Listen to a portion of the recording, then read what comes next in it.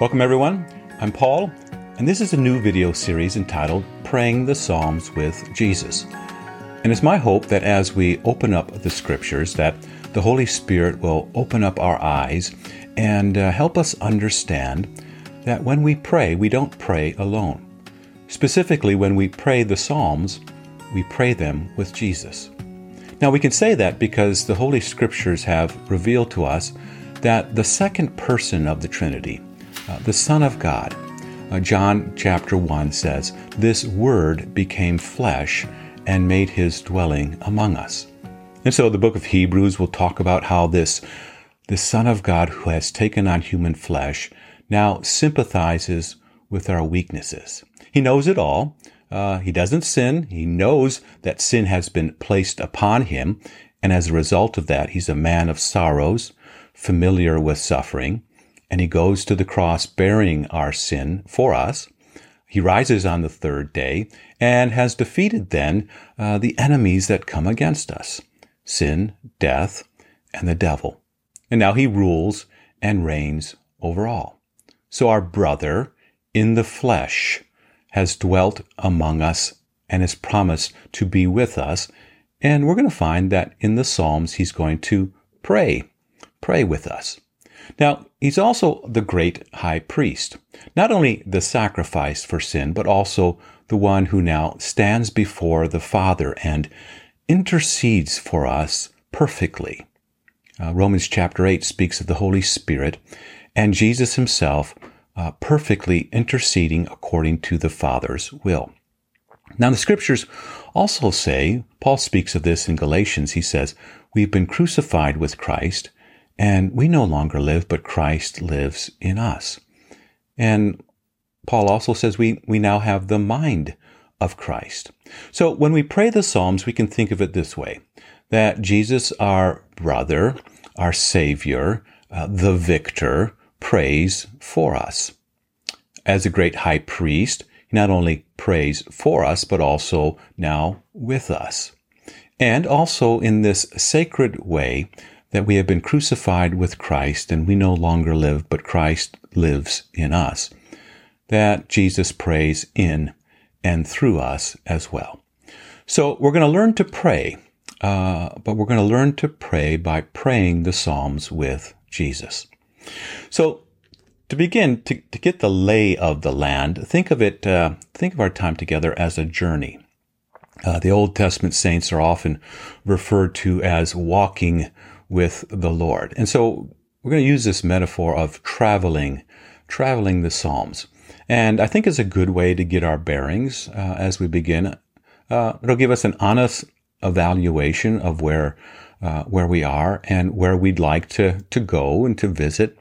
And for some of us, praying the Psalms is going to be like walking through new territory, new sights and sounds, and it's going to be a different language for us, different words, phrases. We're going to find stunning and striking images. For others, maybe you've spent many days walking the territory of the Psalms, maybe years, maybe even decades. But no matter where we are on this journey through the Psalms, I think we all need a spiritual guide, a native of the territory, one who has the accent, one who has lived and walked and prayed the Psalms before us. And again, that one is Jesus, our brother, Jesus, our great high priest. So let me use this metaphor of traveling the Psalms and maybe give you a couple of different reference points. The first one is this idea of looking at a foreign territory, maybe someplace that you want to visit, and you pick up a travel brochure or you go to the internet and you begin to browse or page through that brochure and you're looking at all the pictures and you're curious and there's this desire to go and visit the territory. Well, maybe that's what some of us are. You know, this book of the Bible is an intimidating book, and maybe we just begin by opening up the Bible and we begin to page through the Psalms, and we get curious. This is interesting territory, right? New and different language. So that's the first stage. This idea of maybe looking at the Psalms as, paging through them as you would a travel brochure. Then all of a sudden, you say, you know what? I want to save up some money. I want to buy a ticket. I want to get a visa. Maybe learn a few phrases so that when I go to this foreign territory that I've always wanted to visit, I might be able to, kind of know what sights I want to see. And you buy that ticket and you get on the plane and maybe have a whirlwind trip, maybe 10 days, 2 weeks. And you have a guide that shows you around all the sites and you just kind of spend that time and you're enamored now with all the sights and the sounds. It's a first experience and you have, this sense of exploration about it. So you move from travel brochure to actually visiting the territory.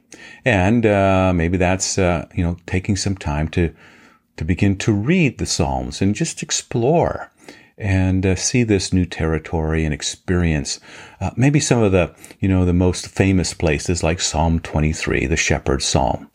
The Lord is my shepherd, I shall not want. Maybe you move then to the next stage where you say, you know what, I want to come back. I want to come back and spend more time here. That 7 days, 10-day trip, boy, that was a lot to see. And we just kind of moved really quickly through that. I want to take a more of an extended stay here. And so maybe you decide you want to study abroad if you're a student, or maybe you sign up for that placement in your job and you become an expat and you live now in that territory for an extended period of time. And maybe you're not immersed, necessarily in the culture yet, but you're there and you're beginning to learn a little bit more and about the culture and the customs and the language, getting to know the people. And so that would be the third stage of exploring or traveling the Psalms. A little bit more time there. You still would describe your home, if you're an expat, as, I'm a citizen of the United States and I happen to live in this foreign territory, but you're there.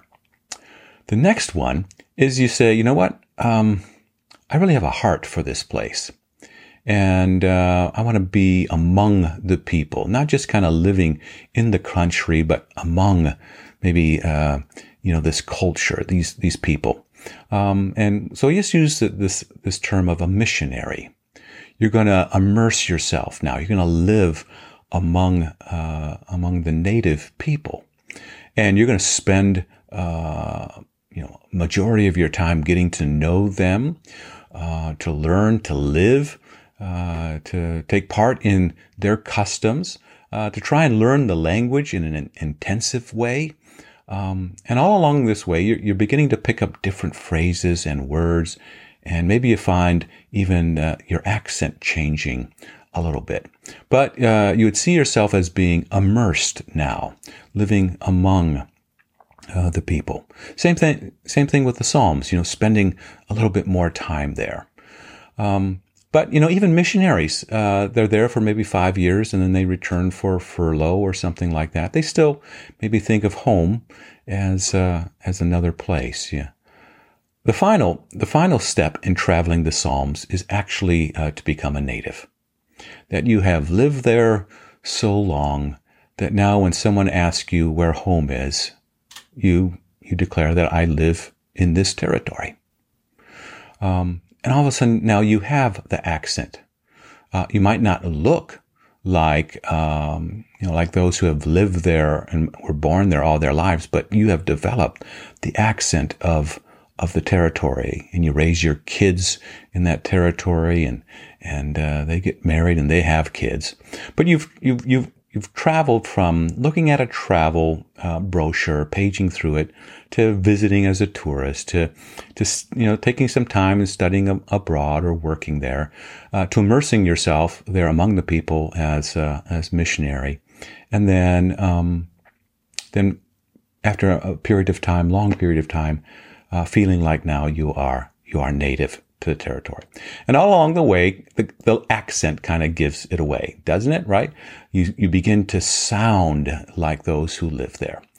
No matter where we are in this journey through the Psalms, we all need that spiritual guide. One who has lived there, this native, this one who has the accent of the territory, who has, again, lived and walked and prayed all the Psalms before us. And again, that one is Jesus.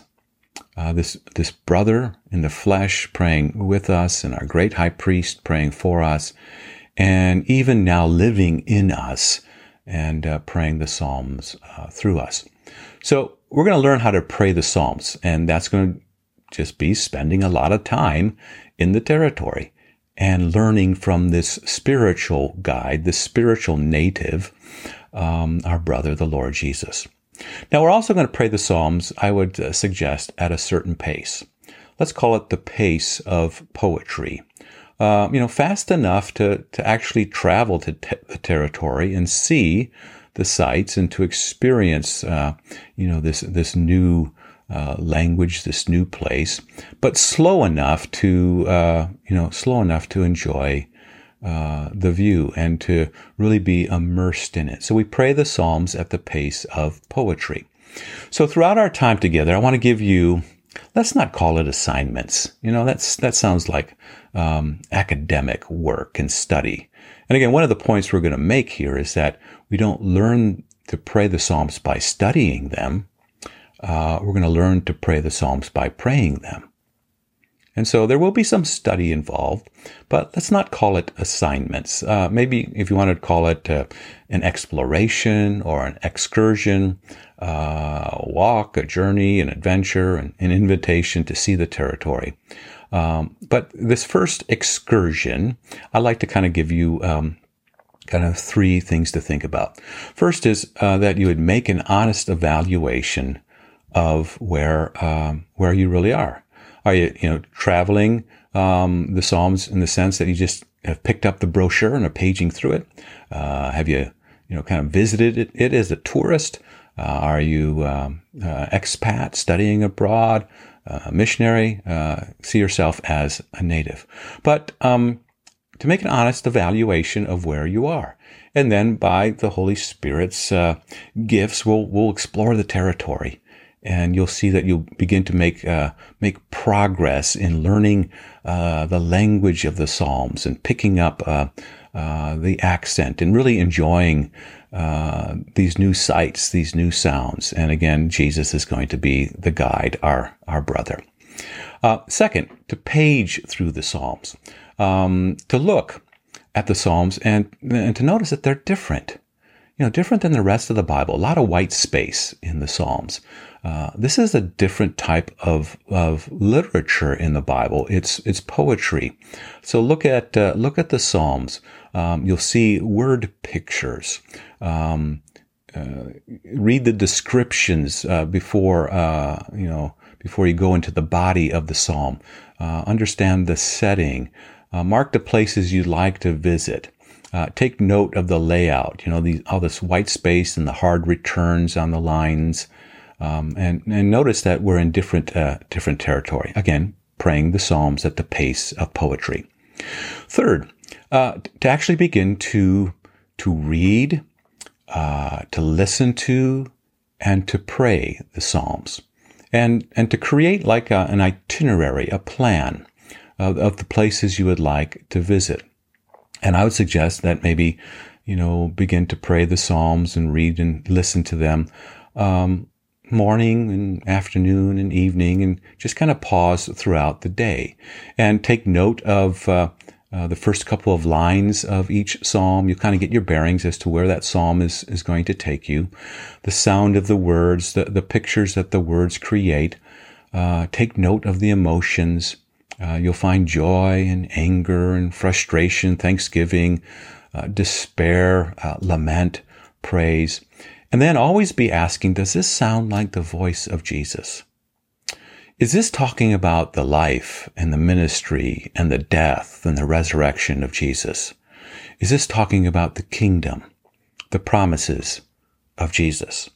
And you're going to find that we're not going to pray the Psalms alone. You'll be hearing the voice of your brother, the Lord Jesus, our brother in the flesh, sympathizing with our weaknesses, teaching us how to pray. You'll hear the voice of our Savior, the one who bears our sin and defeats death and sin and the devil. You hear the voice of a great high priest, this great high priest praying perfectly for us. So praying for us and praying with us, praying in and through us. And we're going to learn to pray by praying the Psalms with Jesus.